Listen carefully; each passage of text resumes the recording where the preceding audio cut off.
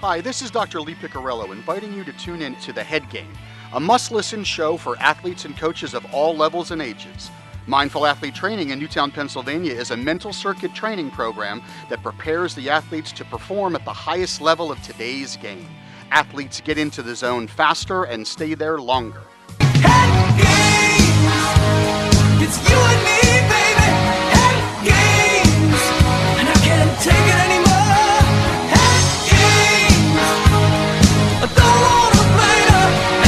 Oh, we're playing Head Games, and we're going to be playing into OT. That's the name of the game, and leading the way, he's got the ball, Dr. Lee Piccirillo and Jess Ferdinand. Thank you, Foxy. You win the flip, you get to go on offense. Heads. That's not fair. Heads. See what I did there? Seniority. I got it. I got it.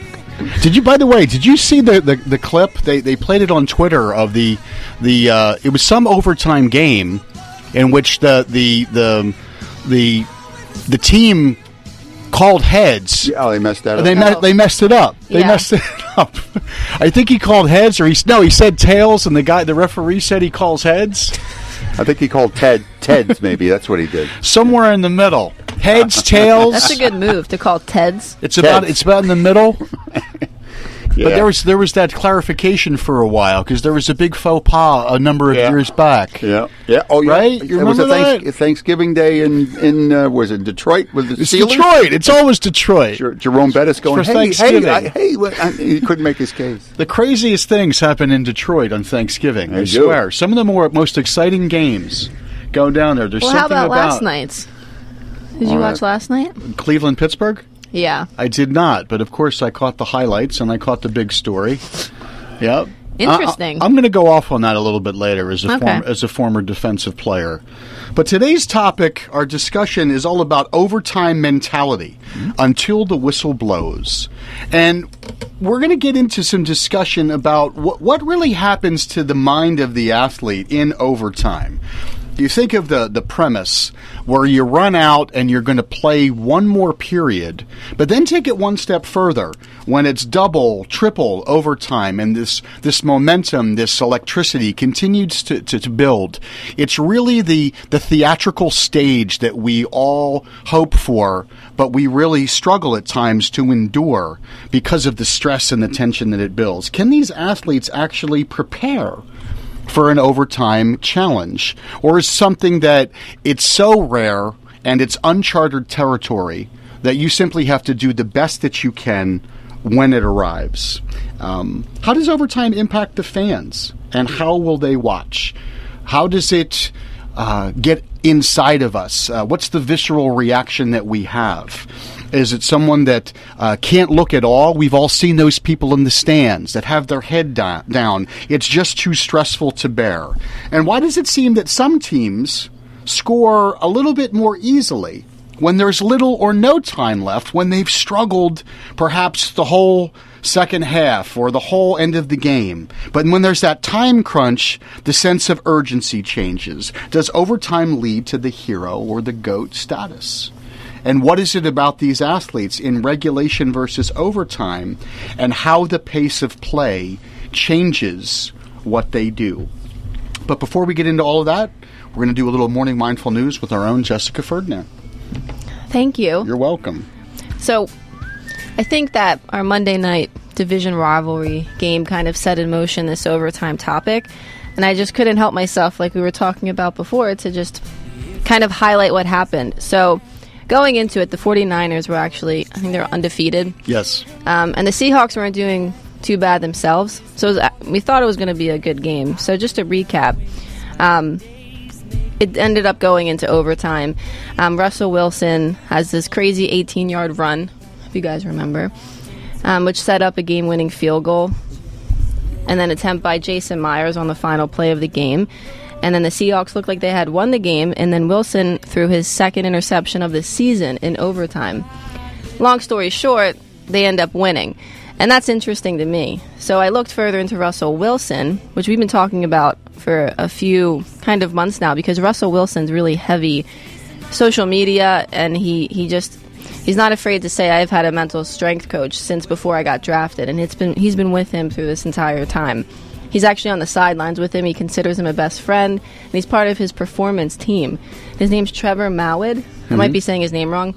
And what's interesting about them is he highlights neutral thinking, which I think is interesting to keep that in mind while we're doing this discussion. Yeah. Neutral thinking with overtime, because that's what ended up happening here. He threw his second interception, and I think if you believe in anything, momentum, you would think that the 49ers are going to win. Yes.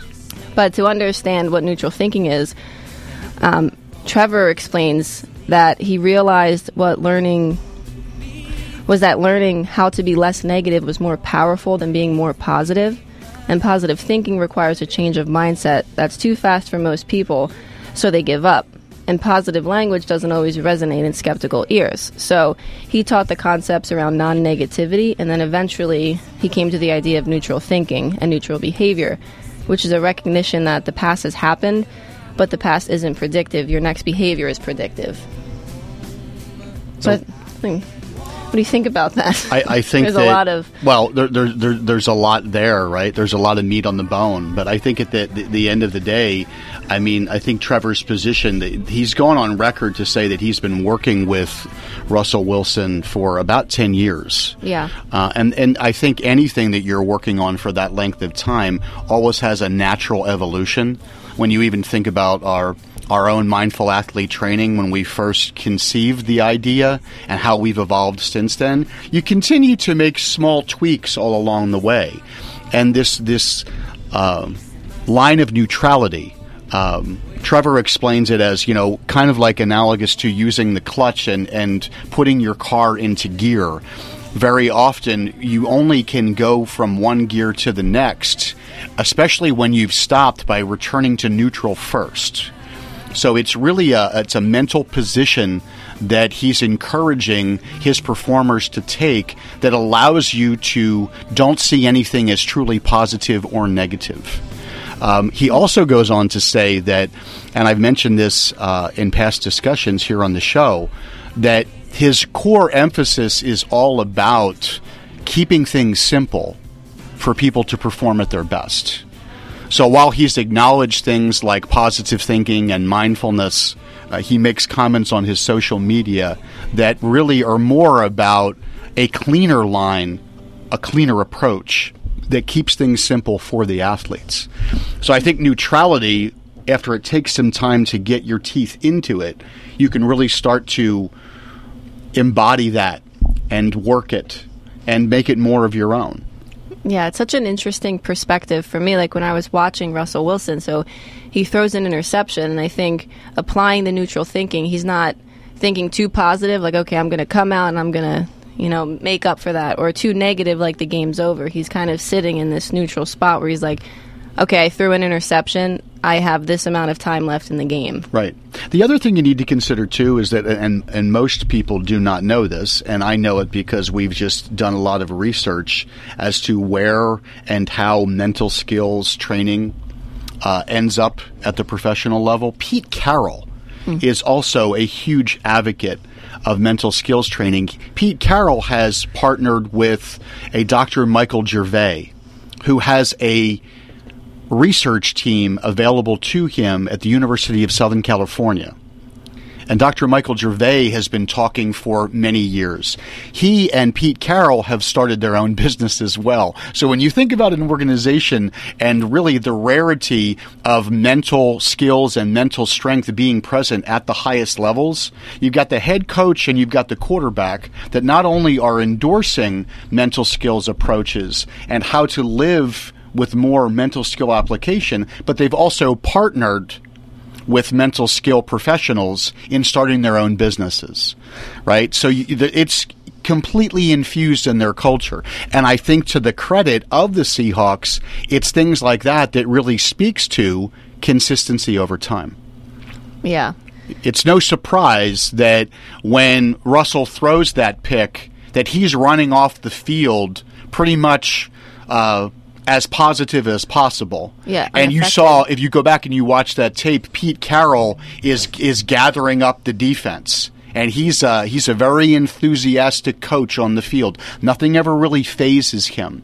Where some other things might not phase coaches as well, but they're not showing it. Whereas Pete Carroll is making it abundantly clear that nothing really phases him. And we can talk later in the show. Pete Carroll is going on record about the decision to throw the ball in the Super Bowl versus the Patriots, which many have criticized him for, and his decision to do that, and if he had to do it again, that he would do it the same way, and so on and so forth. So it's really about those types of things as they come in more and more to how athletes and coaches are thinking about this essence of their game. It's the mindset. Because, our discussion today is all about the overtime mindset. What is it about pressure that encourages a different state of mind? Why is it that we think we should think differently? Is that something that just is a natural conclusion that we make? Is that encouraged by the intensity of the moment? Some people feel that they should just act differently because it's overtime.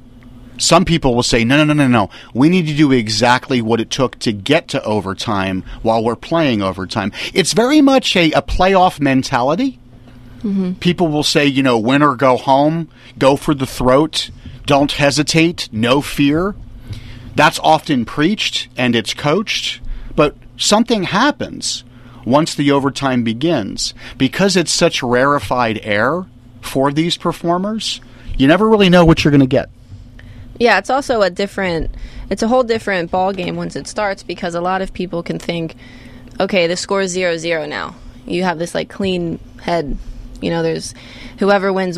You have this whole game. But then so this is football, and then I watch the NBA, and I think last year there was 4 overtimes with the Nuggets versus I forget who. And that was a historic game. I think the NBA overtime is much more common. I don't know statistically how often it happens. I actually had statistics before I did the Seahawks. But it doesn't necessarily seem to phase the professional basketball players as much. I think, maybe it's the way that it's set up. In football, the captains go back out. There's another coin toss. Mm. It's a game after the game. It's the stakes are completely different, right? Now we're in for all the marbles. But there's no difference between overtime in hockey, in baseball. Is that analogous to extra innings, Foxy? Not really, because baseball is different. You don't have the same starting pitchers in. You don't really have the same teams out there in the 10th inning that you have in the first. Whereas basketball, you can substitute getting it back in. You can duplicate what you did in a regular time. In baseball, it's a totally different cast. And you don't really prepare for it. Nate Eovaldi went 6 innings in a game against the Dodgers in the World Series, and it was 17 innings. They didn't have an answer. No chance. Yeah, so you got to make it up as you go along. As it relates to different sports, I think so much is about how the sports are played, and it also has a lot to do with the way that the rules are set up. What's different about NBA overtime than a regular game? Nothing. It's just more play. It's not a full quarter. I think it's half. Now, what changed exactly? I was trying to figure it out with the NFL. It used to be sudden death, and now it's now it's if you win the toss and the team that gets the ball, if they go down and score a touchdown, it's over. Which I don't agree with at all. Yeah. If you go down and kick a field goal, or obviously you punt it away, then if you kick a field goal, the other team has the opportunity to possess the ball and do something with it. Mm-hmm. Right? And there's been a lot of controversy on all of the ESPN Hot Topic radio shows about who's our friend. I don't know. He loves Philadelphia. He's always has hot takes. He thinks that they should change NFL to college overtime. Right. Well, I think those types of overtimes are more exciting. Yeah. But as Foxy mentioned before the top of the hour, that can be seen by some as a little bit more contrived because the ball's getting placed at different parts of the field. You're not earning that field position as much. But it's definitely more exciting. I don't think the field placement would work well at all at the NFL level. I think what needs to take a hard look at is if you're going to play an extra quarter, just play it like a regular football game. I don't like the rules of how they're put in place because when it's overtime, let's just extend the time and just have them play more of the same game. But speaking of time, it's 1:15. Now we go a 60 full minutes every week in and week out. But when it spills into extra time, when it's time to go OT, there's only one guy that I want on my team, and that's John Kalinowski. Coach, good morning. It's KPA. It's Coach Cal's Corner. How are you, sir? I'm doing well, sir. How are you? I'm good, man. We're getting a little heated. We're trying to get a little something extra this morning in our step.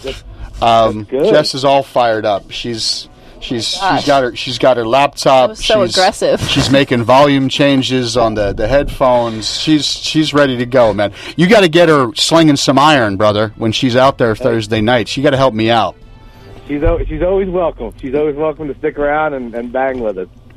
So our discussion today. She might be carrying this aggression over from last night, though. That's what I mean. What happened last night? What went down? Well, we're just doing great stuff, as you know.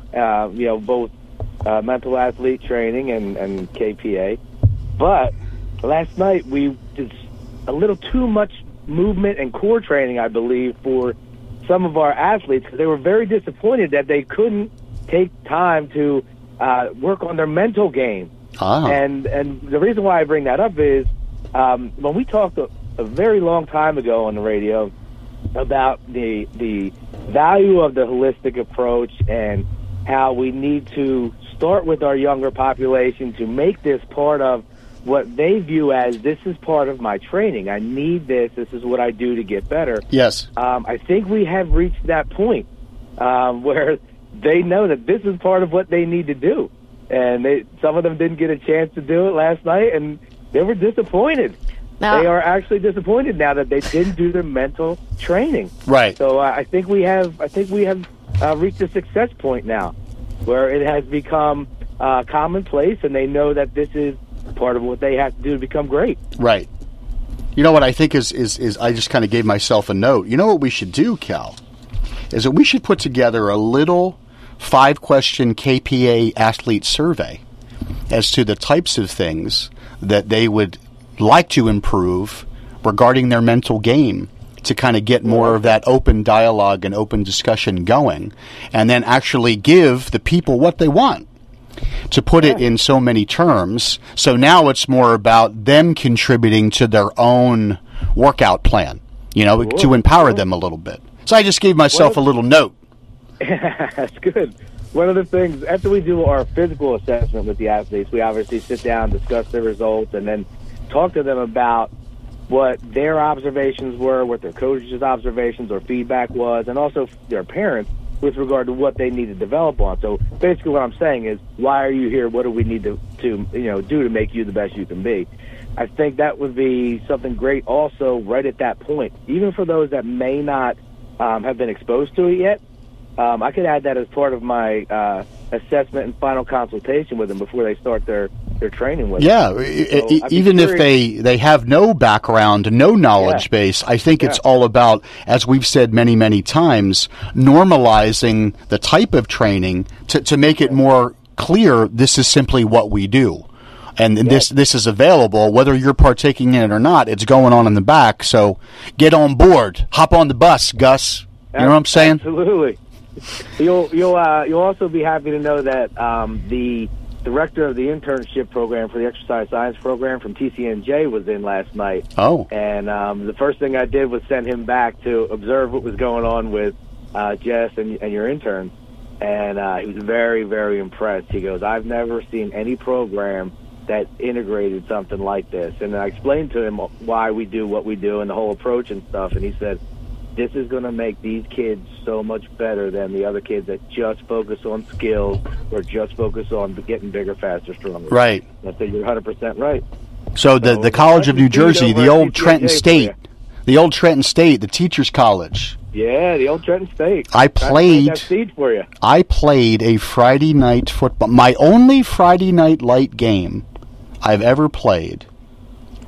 Fall of 1985 against St. Pius X at the old Trenton State. Pennington versus St. Pius X. And I overthrew Don Sabino on a backside chair route, and he was wide stinking open. And I was so nervous that I didn't want to tank it. I did. There. Thank you for bringing back that trauma, Coach Cal.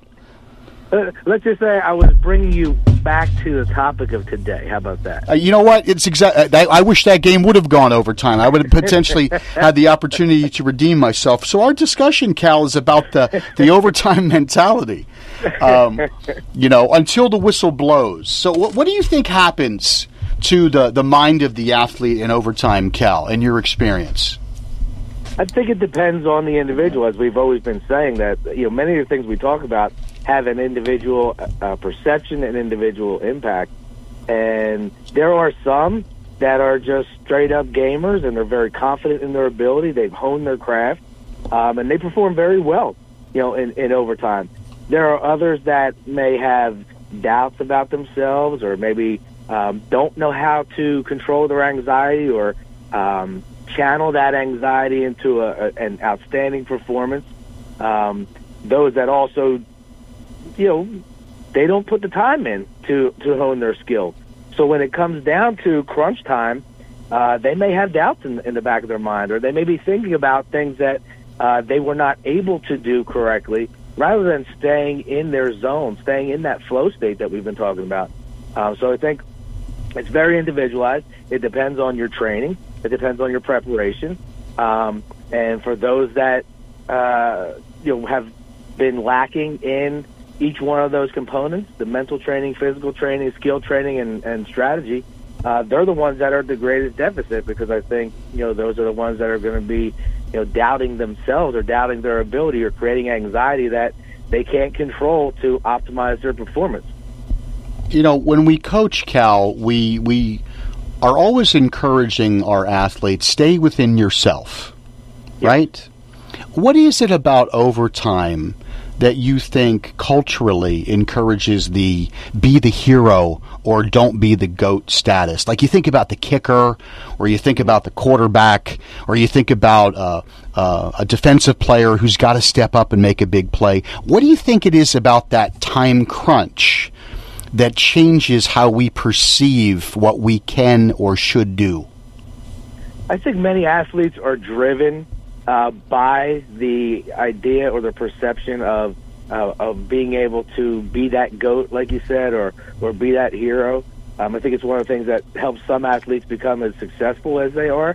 But I personally don't like to have my athletes think that way, especially in an overtime situation, really in any situation, but especially in an overtime situation. I want them to have confidence. I want them to realize that we can do this and to just continue to do what we've been doing. Have faith in your coaches, have faith in your teammates, have faith in yourself. Let's just go out and do what we need to do.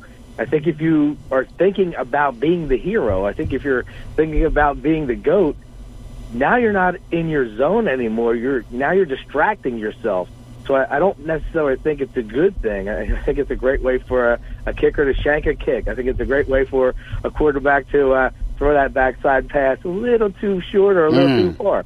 I'm a big believer, and as you have always been preaching about, being in that flow state, staying in your zone. I think if you think about, like I said, being that hero, now you're not really there. You're thinking too much. Let's just go do our thing. You're not present, right? You're thinking more about the outcome, which makes you less focused on the process, which we all know actually encourages more mistakes. So, right. When I was coaching for LMFA, for Lower Makefield Football Association, I had a little ritual that I would do at the end of every practice with our offense. We would run gassers.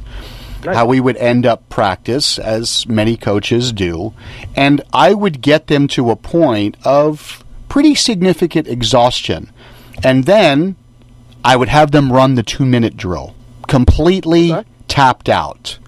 And we always had 4 plays that we would run back to back to back to back. So I'm trying to simulate a higher sense of urgency coupled with exhaustion, which in my own mind is how I might be able to get the pressurized moment of end of game trapped in a bottle that I can now release with the team so they have some sense of what that feeling might be like. Cal, as it relates to overtime, and we watch sometimes mistakes that athletes make, or the way in which athletes rise up and do something jaw-dropping. What do you think it is about the mental state of these athletes, of these performers, really, that can take their game to a next level? I think it's a combination of the things that we have both already brought up. You have some individuals that you are physically conditioned and physically trained to handle that situation. And the reason why I start with that is because when you are physically challenged, as you had done in your practice, how you concluded your practice, it's easy to make mental mistakes if you're not prepared for it because you're physically exhausted. Sometimes it's because you're thinking about how tired you are or how slow you feel like you're moving.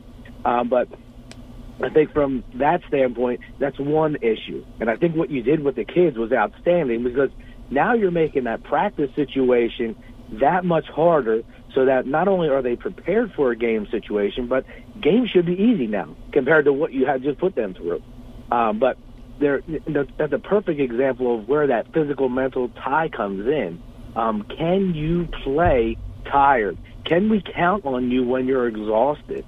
In the overtime situation, it's one, physical. Number two, it's mental. Are you mentally drained?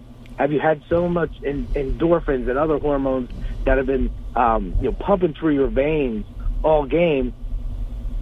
Are you now still ready to perform at that level, or now is your body trying to get those levels back to a normal level?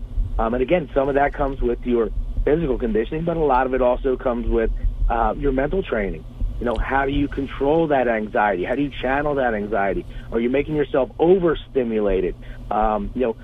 Some guys that do not go to professionals like you and Jess will watch things on YouTube, or they'll have a coach that uses fit lights or uses breathing and doesn't really understand how to apply it or how to have the individual find what works best for them.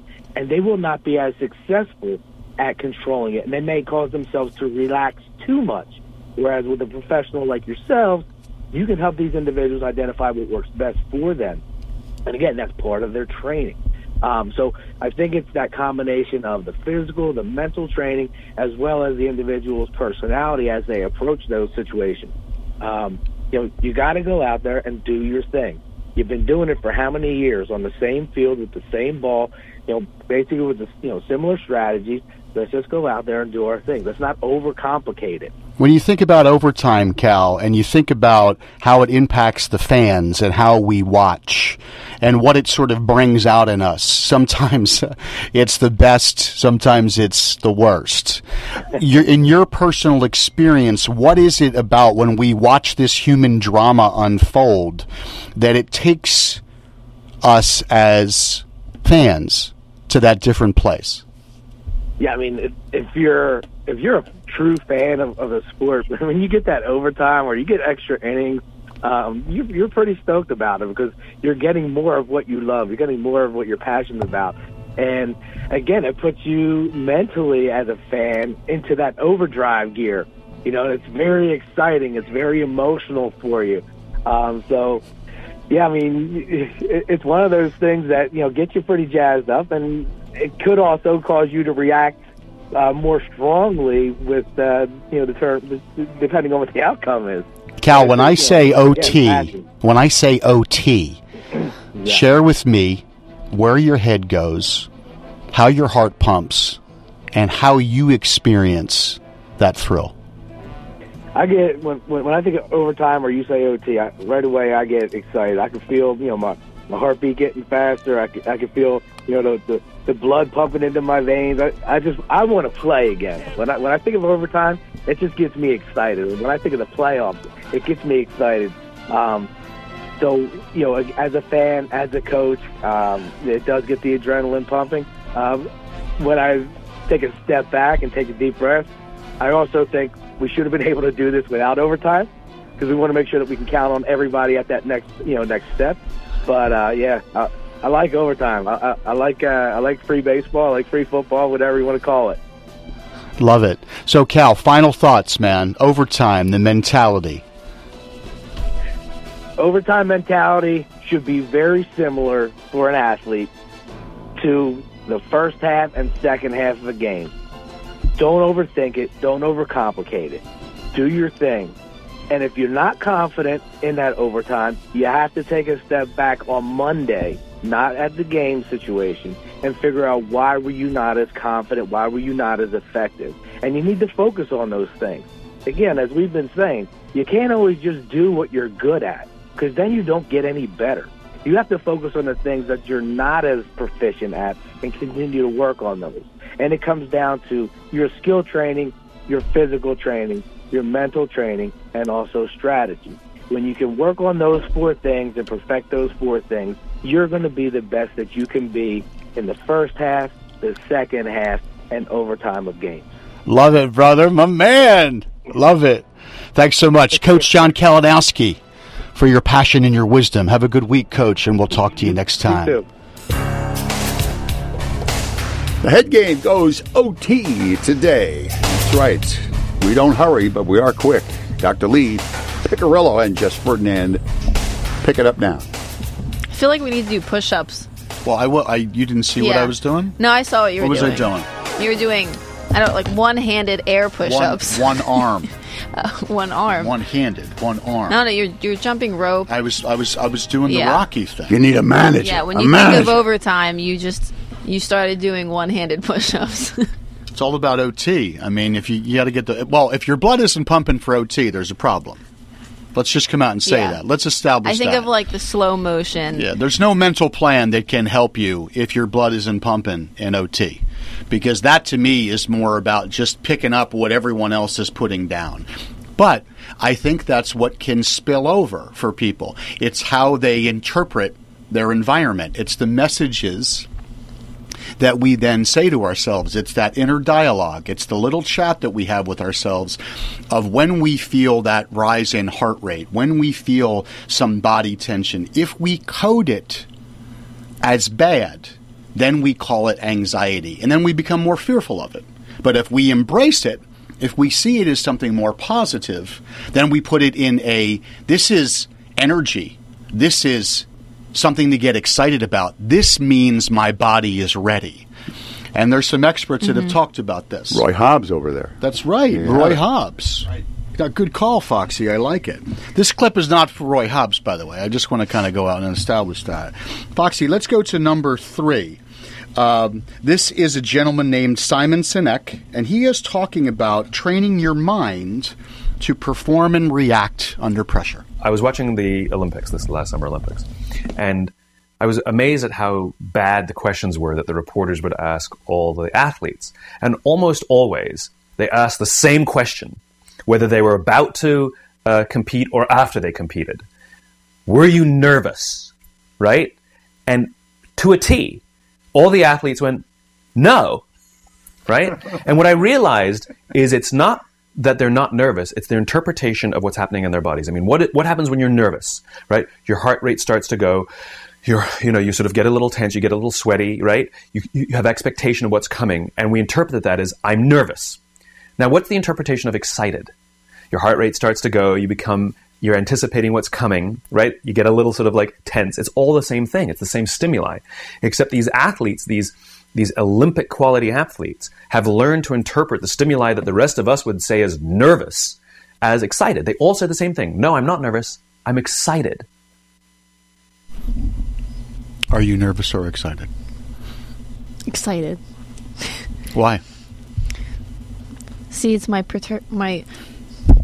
I can't say the word. It's okay. Perception. Your perception. I was going to say I don't even know what I was going to say. Right. I thought you were going with interpretation. I think I was combining I think you combined interpretation and perception. Try and say that word, by the way. That's kind of like or interception. That's what I was saying. Right? Oh. How about that? Yeah. That's maybe where your head and your heart really is. I feel like I was really going to say something interesting, and I just ruined it. But I did have a question, But now you're sharing how your own experience is evolving, which for some listeners may be even more valuable than the knowledge you thought you were going to share. Yes. Well, my question that I came across was, he's explaining how you have two different individuals, kind of. You have these Olympic athletes who consider those feelings that are essentially the same between being an anxious or excited. It's the exact same. It's the same feeling. So why do you think some people interpret it naturally as excitement versus nerves? Is that what determines an elite player from a normal player? I think it's one factor that can determine, right? I think it's also the ability to, what we're really talking about is arousal. We're talking about physiological arousal, specifically change in heart rate, change in breathing, change in muscle tension. That's the stimulus that Simon is speaking of. It's the interpretation of those things that are activated by where we are, what we do. At the tail end of what he's saying, they go on to talk about how different athletes respond to the stimulus and then how they behave. And the example they gave was Michael Phelps in the Olympics when he was sitting with his hoodie up and he had his earbuds in, and he had a furrowed brow, and he almost looked angry. He was completely focused. And the other goofball, I think from South Africa, the swimmer, was up kind of shadow boxing to try to get himself going. A lot of people remember that clip, and he was doing it in front of Michael Phelps. I think it's bold. to try to somehow, some way, out-psych him. Right, which was a big mistake because I think Michael Phelps, well, I know he did, just absolutely smashed him in the event. But my point is you look at that behavior and say, that's a bit odd, but really what that athlete is doing is channeling their own arousal into something that they feel is going to work for them.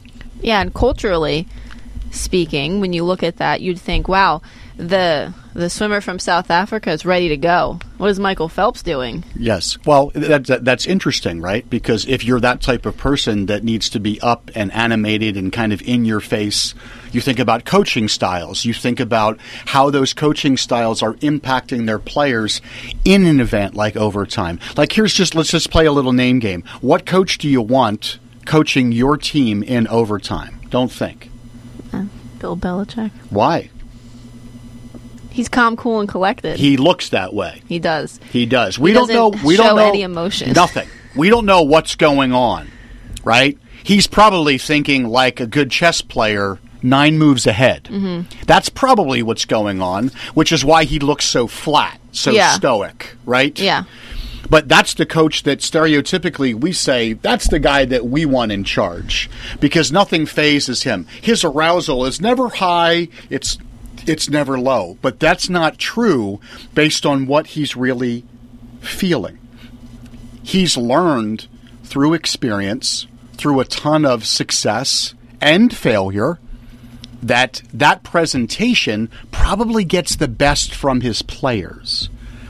When you look at the Philly special moment on the sideline with our very own Doug Peterson, and he looks into the eyes of Nick Foles when Nick makes the suggestion, he's doing that quick, look at me, yes, you're confident, pulse check, bang, yeah, let's do it. There's that little moment, but it's really about how they're interpreting the intensity of that moment, how they're managing it, which then allows them to execute. Yeah. What's also interesting about this is I thought right to the Mindful Athlete Training Lab with HRV. When you're training athletes, I think it's fun to look at the numbers and say, here's what your heart rate is. Like you're feeling this way, but here's you can really teach somebody because of you're able to actually see what's going on inside the body. That's an excellent observation. And what we call that is giving those athletes a real-time snapshot of what their body is doing. Here's another thing that I just thought of. The example that I gave with Peterson and Foles was not in overtime. No. But it was on 4th down. It wasn't the Super Bowl. It wasn't the Super Bowl, but it was on 4th down. near the end of the half, and you hear the entire shows that have now been sculpted around what is the Philly special and how it evolves. You hear announcers talking about the bold, daring move that the Philadelphia Eagles are about to engage in. They're going to go for it on 4th down, and if they are successful, it's brilliant. But if they fail, it's a blunder. They should have taken the third 3 points. It's going to come back to haunt them. So 4th down is almost the next best thing to overtime versus regular season play or downs 1 through 3. And speaking on the experience, like Bill Belichick, Doug Peterson typically goes on 4th down a lot. Yes. So he felt comfortable doing that. So he had a lot of confidence. And it's interesting how when Nick Foles came over, they didn't really say much. No. They just knew. Like by whatever was going on in their their eyes. eyes. They were you're right. They were very much connected. Yeah, he said Philly special and he's like yeah. Yeah, they were kind of in the same headspace there. Which is interesting. Yes. You want that. You kind of want that symbiosis. You want that what connection. happens when you both are in the same focused mindset? Well, you aliens. You naturally increase the likelihood of that flow, right? A flow state is only really achieved through becoming more aware of your physiology in high emotional moments. High intensity is a variable that is present for flow to be achieved. It's very well documented by a gentleman named Mihai Csikszentmihalyi. Oh, you like his name. I like his name. I like to say his name.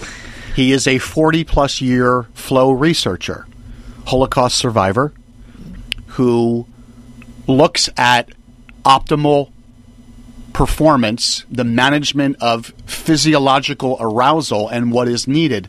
These are the key elements of the overtime mentality. Without it even being written down, it's the secret family recipe that's handed down from family member to family member that everyone just kind of knows how to do it, how to prepare it. Those things are taught.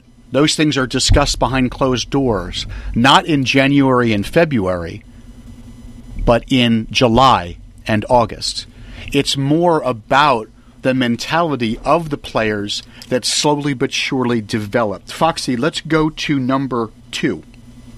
This is about optimal levels of arousal and that overtime pressure and why some athletes rise or fail. In important moments when we feel the pressure, an increase in our level of anxiety can narrow our attention to the point where we miss relevant, important information. For example, after a lot of practice, the skill of shooting in basketball has become an automatic process for elite basketball players. However, in times of pressure and increased anxiety, a player's attention can narrow to a point where they think too hard about the movement rather than letting it flow automatically. Instead of focusing their attention on where they want to shoot the ball, their attention narrows to consciously direct their limbs to shoot the ball, which disrupts the automatic process. The goal then is to find an optimal level of anxiety, one in which we are not too relaxed and distracted by irrelevant information, and one in which we are not too anxious that our attention narrows to the point where we miss important information. When we're missing important information, let me kind of break that down. A lot of that should sound familiar because that's what we do, right? The attention narrowing has much to do with what we'll just call tunnel vision. But what happens is the anxiety, the environment, the madness of the moment gets so high that our focus gets so small, we miss very important details. I think that would come naturally, that you wouldn't do consciously. Yes, involuntarily. Yeah. Yes. Right. It just happens. But that's the why involuntary is such a key word, Jess, is because that's what's happening because of the arousal. And that's what this gentleman is referring to as the automatic process. Yeah. Where you're just not thinking. My favorite clip regarding shooting the basketball and effortless performance was Michael Jordan's 63-point performance, where he refers to the size of the basket being a peach basket. And he's not thinking it's just more effortless. It's the shrug of the shoulders to the bench after he makes yet another 3-pointer as he's kind of jogging back on defense.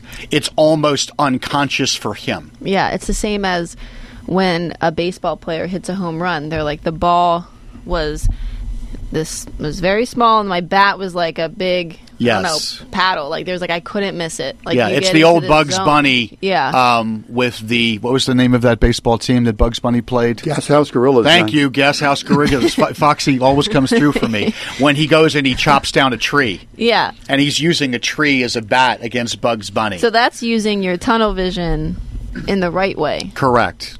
Right. Because, well, hold on. If we're going to call it tunnel vision, it's really what you're doing is you're managing the arousal. Yeah.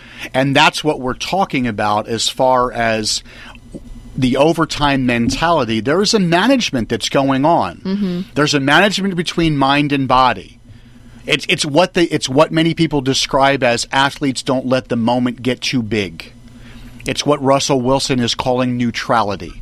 You don't identify something as positive or negative. It's what we've said in the past of be where your feet are. Trying to stay in that moment. Yeah. And as much as Trevor is making it abundantly clear that mindfulness has value, but yet it's too abstract and therefore too difficult for athletes to really get their head wrapped around, the concept of neutrality is emphasizing the very same thing that successful mindful application does, which is being in the moment and not judging the experiences. That's what they're calling neutrality. Now, I feel like looking back now at the Sixers' past seasons with Markelle Fultz, I feel as if this is kind of what he was doing in the wrong way. He was focusing. I still don't. I mean, I'm sure that I could be wrong, and I didn't really look into it, but I don't know. I didn't really buy he was one of the 0.4% who had thoracic something syndrome. I think that this is like his mind literally took over for a whole season and he couldn't get out of it because he was so focused on every single little part of his shot, which, shooting a basketball, you don't do that. If you mess up one little tweak of it, if you don't follow through, it's not going in. And he's thinking about every single stage of that shot, which is unheard of. You're discussing the concept of locus of control, because when your locus of control, your perspective is one of more personal ownership. It's internal. When you give up control to an outside source, like a medical diagnosis, a professional trainer, a coach, a supervisor, a mentor, now you're mentally affording more flexibility to feel victimized. Yeah. And that's the relationship between something that may have physically gone on for Fultz, but mentally he gave away so much control that he became victimized by that entire situation. And not to mention, he's starting this year with the Magic. They just beat us. Yeah. Actually. So, I mean, I don't know how syndromes work, but it's over, apparently. He figured it out. Right. Well, again, I think to your point, where there's smoke, there's fire. And there was certainly smoke when he was here.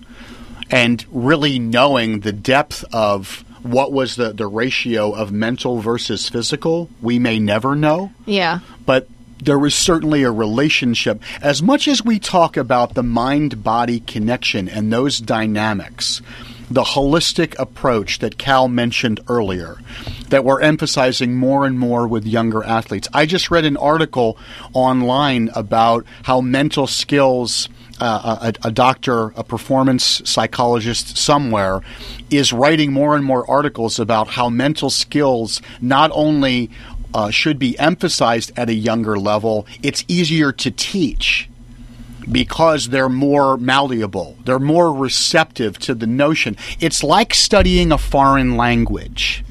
What's the success rate on... Why is it that the majority of the world can speak a host of other languages versus their own versus the United States? Well, to start, I think their parents speak different languages, and also they're learning the languages as they grow up. Right. Like literally, what's one? The one is in 3 different languages. It's being introduced earlier. Yeah. Whether their parents are bi or trilingual, whether it's being emphasized in school, the rest of the world assigns value to a host of different language acquisition earlier in life. Mm-hmm. We wait too long. It's too late. Let me rephrase. Now, all of the linguistic companies, please don't drop us as sponsors because I said that. I'm sorry. Have so many. I'm sorry. They're lining up. You didn't see the. It's interesting, linguist and mental strength. Yeah, because what Rosetta Stone would say is that it's never too late. My point is this. Let me rephrase.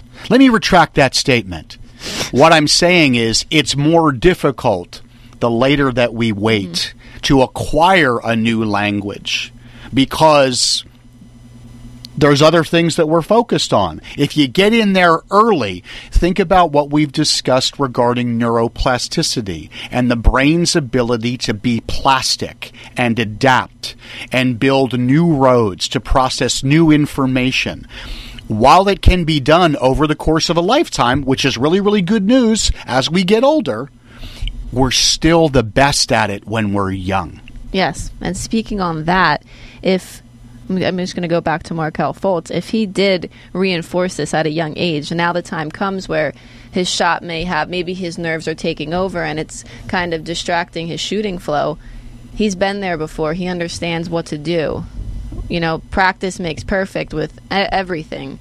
But he's never been there before. He's never had that type of pressure. He was at a small school where he was the best. Now he's in a big town where he's like the small fish. And his shot's kind of being messed up a little bit. As it relates to our discussion of overtime mentality, what happened with Fultz when he was here, in my opinion, was the pressure of going to the NBA encouraged that he tried to change his shot, which mentally got in his head. He then struggled with the new form, and the media was all over it. Now his response to the change that he knows he brought on himself creates a mountain of anxiety, fear of failure, and pressure to perform, which then, if anything physical is going on, that stress and tension worsens the physical condition, which we all know about the psychophysiological principle. The brain and the body are constantly talking to each other, which became insurmountable for him. He became a person who was victimized by learned helplessness. There's nothing I can do to help myself. I'm victimized by this situation.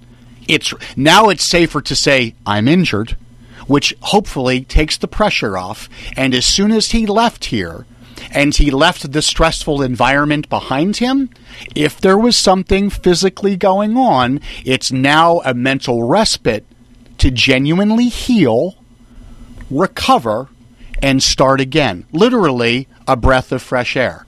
And that's why he's functioning on full cylinders. Do I really look like a guy with a plan?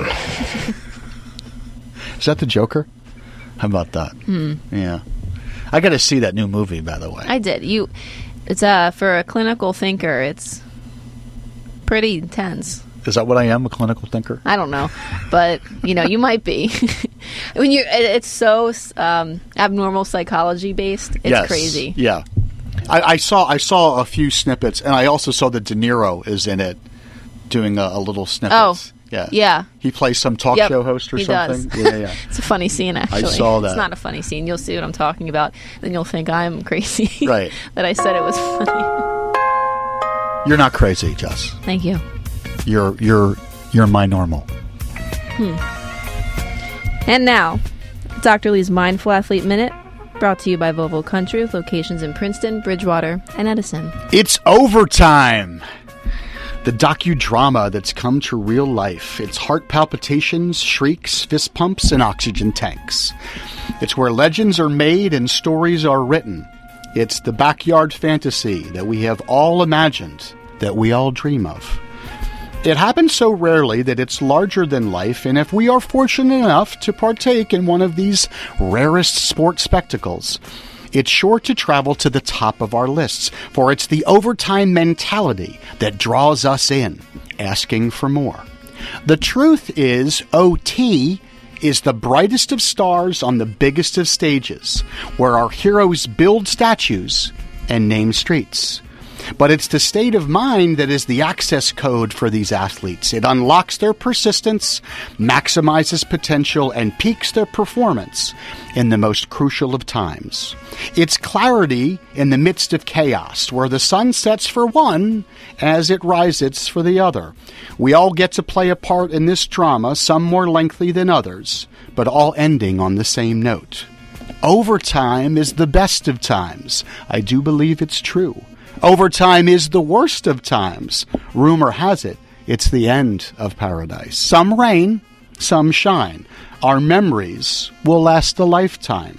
Now take the best, forget the rest. My name is Dr. Lee Piccarello, and that's my Mindful Athlete Minute.